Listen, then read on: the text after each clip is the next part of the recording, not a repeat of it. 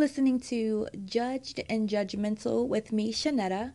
Welcome, welcome, welcome to my first official episode on Anchor. Thank you for listening. Thank you for tuning in.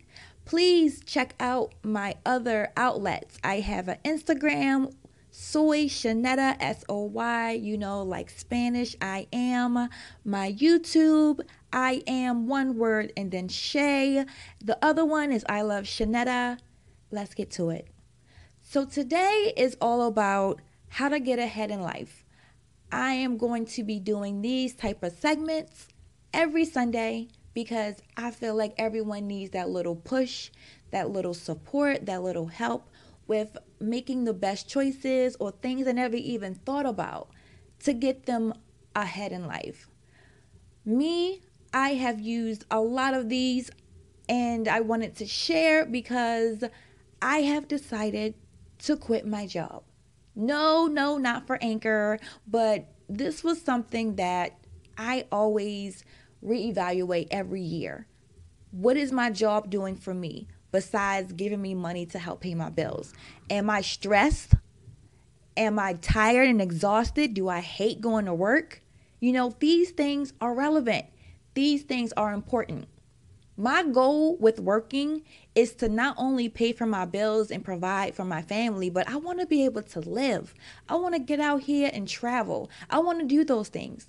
If my job does not help me accomplish my goal of experiencing life, I don't care about objects. I don't care about things. I care about experiences. Then I need to go somewhere else. And that's exactly what I'm going to do. Step one with getting ahead in life is knowing what you want out of life. I just told you guys pretty much the meat and potatoes of my goals with working. But there are other things. But this is just episode 1. So we have a long way to go, people. But this first step is knowing what you want. Yes, a lot of times where you live at may dictate the job you have, and you may not have the education, you may not have the skill set, you may not have the necessary appropriate background to accomplish the job you want. But it does not mean you cannot accomplish it. It does not mean you cannot obtain it. You are your own brick wall.